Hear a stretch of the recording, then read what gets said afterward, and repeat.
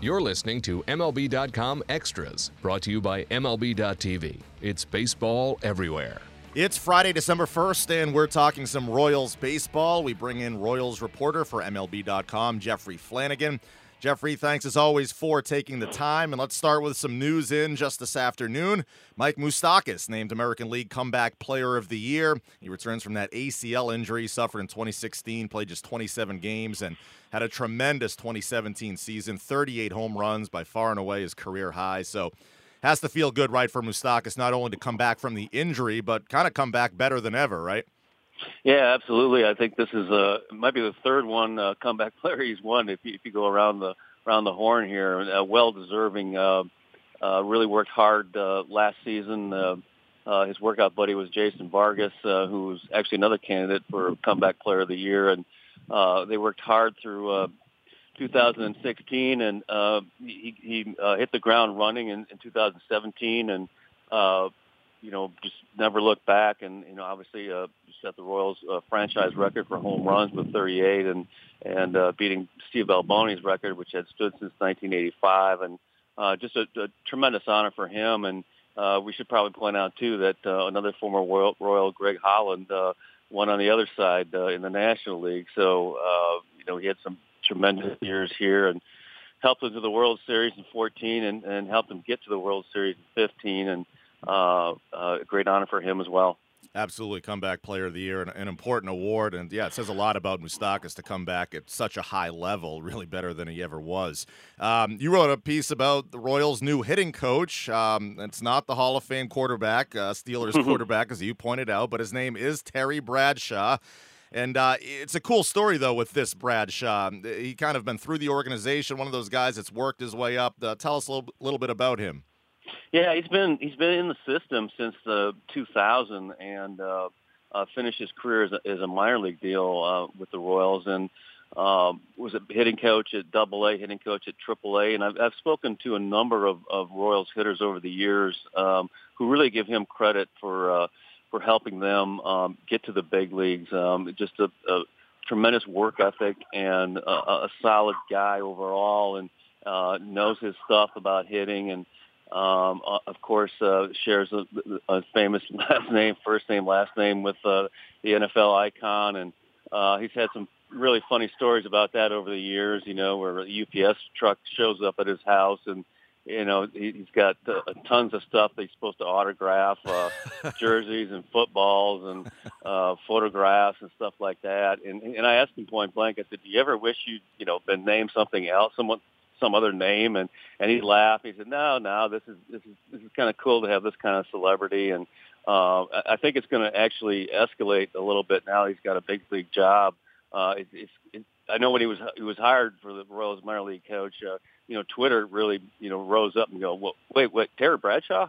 They were a bit astounded too, and so he's going to have to put up with that a little bit longer, but he's good with it. He's come to peace with it, and has obviously some funny stories about it too. Yeah, absolutely. I mean, I can identify a little bit with Darwin trying to do takeout orders and everyone with the Charles Darwin joke, so I can identify with that once in a while. Let's look at some of the players that the Royals have arbitration eligible, non-tender candidates. Four guys from what I counted there: Kelvin Herrera, Nate Carnes, Brandon Maurer, Mike Morin. Any surprises you expect? The deadline is tonight, so by the time people listen, we'll know what the situation is. But any surprises that you expect? Yeah, I'm going to play it safe here and say I don't think so. But you just never know. I mean, more likely they go to arbitration with at least three of them. I'm not quite sure about Mike Morin. Would not be a ton of savings for them, because even if he goes to arbitration, he's only probably going to get about $700,000, and he was a guy who just came up. They claimed in mid-September, and only got in about 5 or 6 games for them. So with Herrera, he is slated to make over $8 million if he gets to arbitration, and more likely they go that route, or they sign him to a 1-year deal, maybe as soon as today. Who knows?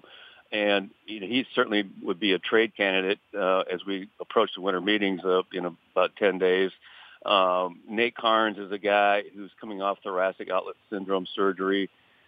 Certainly they'll they'll tender him because he's going to be, if he's healthy, he'll be a definite rotation candidate. And Brandon Maurer, guy they got from the Padres in a big deal at the trade deadline last year, is also going to, make a significant amount, over $3 million, I think, in arbitration. And but he's a guy with an electric arm. It just wouldn't make much sense to non-tender him. I think they, as they go to the slight rebuild, possibly going into 2018, he could be a candidate to be a closer. That's going to sound a little absurd with how poorly he pitched with the Royals in the last 2 months, but he's got that kind of stuff. He's got a dynamic fastball, 95, 98 miles an hour, a very good slider.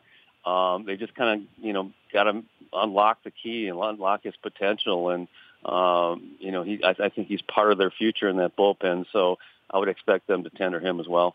We're talking with MLB.com's Jeffrey Flanagan, and we're about 2 weeks from the winter meetings right now. And just looking at the Royals, we'll take a step back and look big picture for a minute. They're now going into year 3 removed from their back-to-back World Series appearances. They won it all, of course, in 2015. In the last 2 years, pretty much right around 500. They were 500 in 2015, and then in 2016, this past season, just 2 games under. So where's the team going from here? If fans are listening and they say, okay, is it a foundation we're building up, or are we kind of tearing things down and looking at younger players? What's the direction you sense overall from the team moving forward? Yeah, it's really unknown at this point. A lot of it depends on what the market will bear. They've got 9 free agents out there in the market right now, and the 2 names that you hear the most about, Eric Hosmer and Mike Moustakas, I think they will put all their energy into trying to bring back Eric Hosmer. Not saying it will happen, but they're going to put their energy toward that, mainly because, if they go through a rebuild, he's kind of the perfect guy to be around for the younger guys to look up to in the clubhouse. He's a tremendous teammate, tremendous leader, tremendous clubhouse guy. Not sure they'll be able to afford him. You've heard reports of anywhere from $180 to $200 million that he might get. But if the price, like it did with Alex Gordon 2 years ago, settles back down to the Royals, they might have a chance to get him. Other than that, Mike Minor, who was a guy they signed to a 2-year deal from the Braves and really emerged as the team's closer in September last season and was fantastic. Unfortunately for the Royals, everybody else in baseball noticed that too.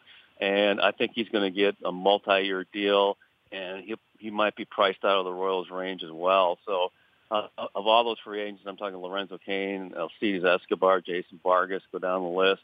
I just don't see them, if they don't get Hosmer, I really don't see them making a ton of effort to get anything more, and it'll be probably more of a medium to big rebuild as we go in 2018.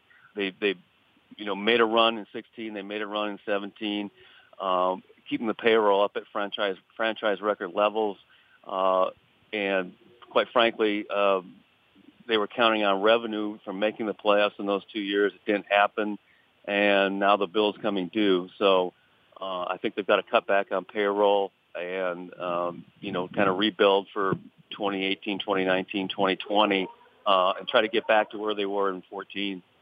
Yeah, and sometimes, when you go through that rebuilding process, it can be tough for the fans, but also rewarding when you see new players coming up through the system. So as we wrap up, and a couple names for fans to be excited about kind of going into spring training that could jump off the page and say, okay, yeah, these guys are pretty much ready to roll at the major league level. Yeah, I think they've seen a couple already. Whit Merrifield emerged as really one of the top second basemen in all of baseball last season. Jorge Bonifacio in right field was not even on the 25-man when they broke camp and came through with 17 homers. He'll have a full season in right field. Of course, we've always known about Raul Mondesi's potential, and most likely he takes over at shortstop for Alcides Escobar. And he's a guy that can be very dynamic, very electrifying. And the guy they traded for Wade at the last winter meetings, Jorge Soler, they've waiting patiently for him to emerge as an impact bat in the lineup, and I suspect he's going to get that opportunity this year, most likely as a DH, just because of the way the team's positioned right now in the outfield. But they certainly need him to come through. And Chester Cuthbert 2 years ago had a real nice season filling in for Mike Moustakas when he was out. He'll probably step in at third. Hunter Dozier is a guy. If they don't re-sign Hosmer, he could possibly be a first base candidate. So Jacob Junis was another guy that was in the rotation last year. He'll probably get 40 starts this year. So there is some potential in the young guys, and I think you're right. It's going to be painful for a while for Royals fans, but I think they know the direction this club's going. I think they have faith in management and Dayton Moore, and they'll just have to get through it the next couple of years, and brighter days are ahead. Yeah, I mean, we saw them rebuild and get to a great point, obviously, with those back-to-back World Series appearances. So the fans are in good hands with the management that's there now. Jeffrey Flanagan joining us. Jeffrey, thanks so much for the time. All right, thanks, Darwin. Absolutely. I'm Darwin Zook. Thanks for tuning in on MLB.com Extras.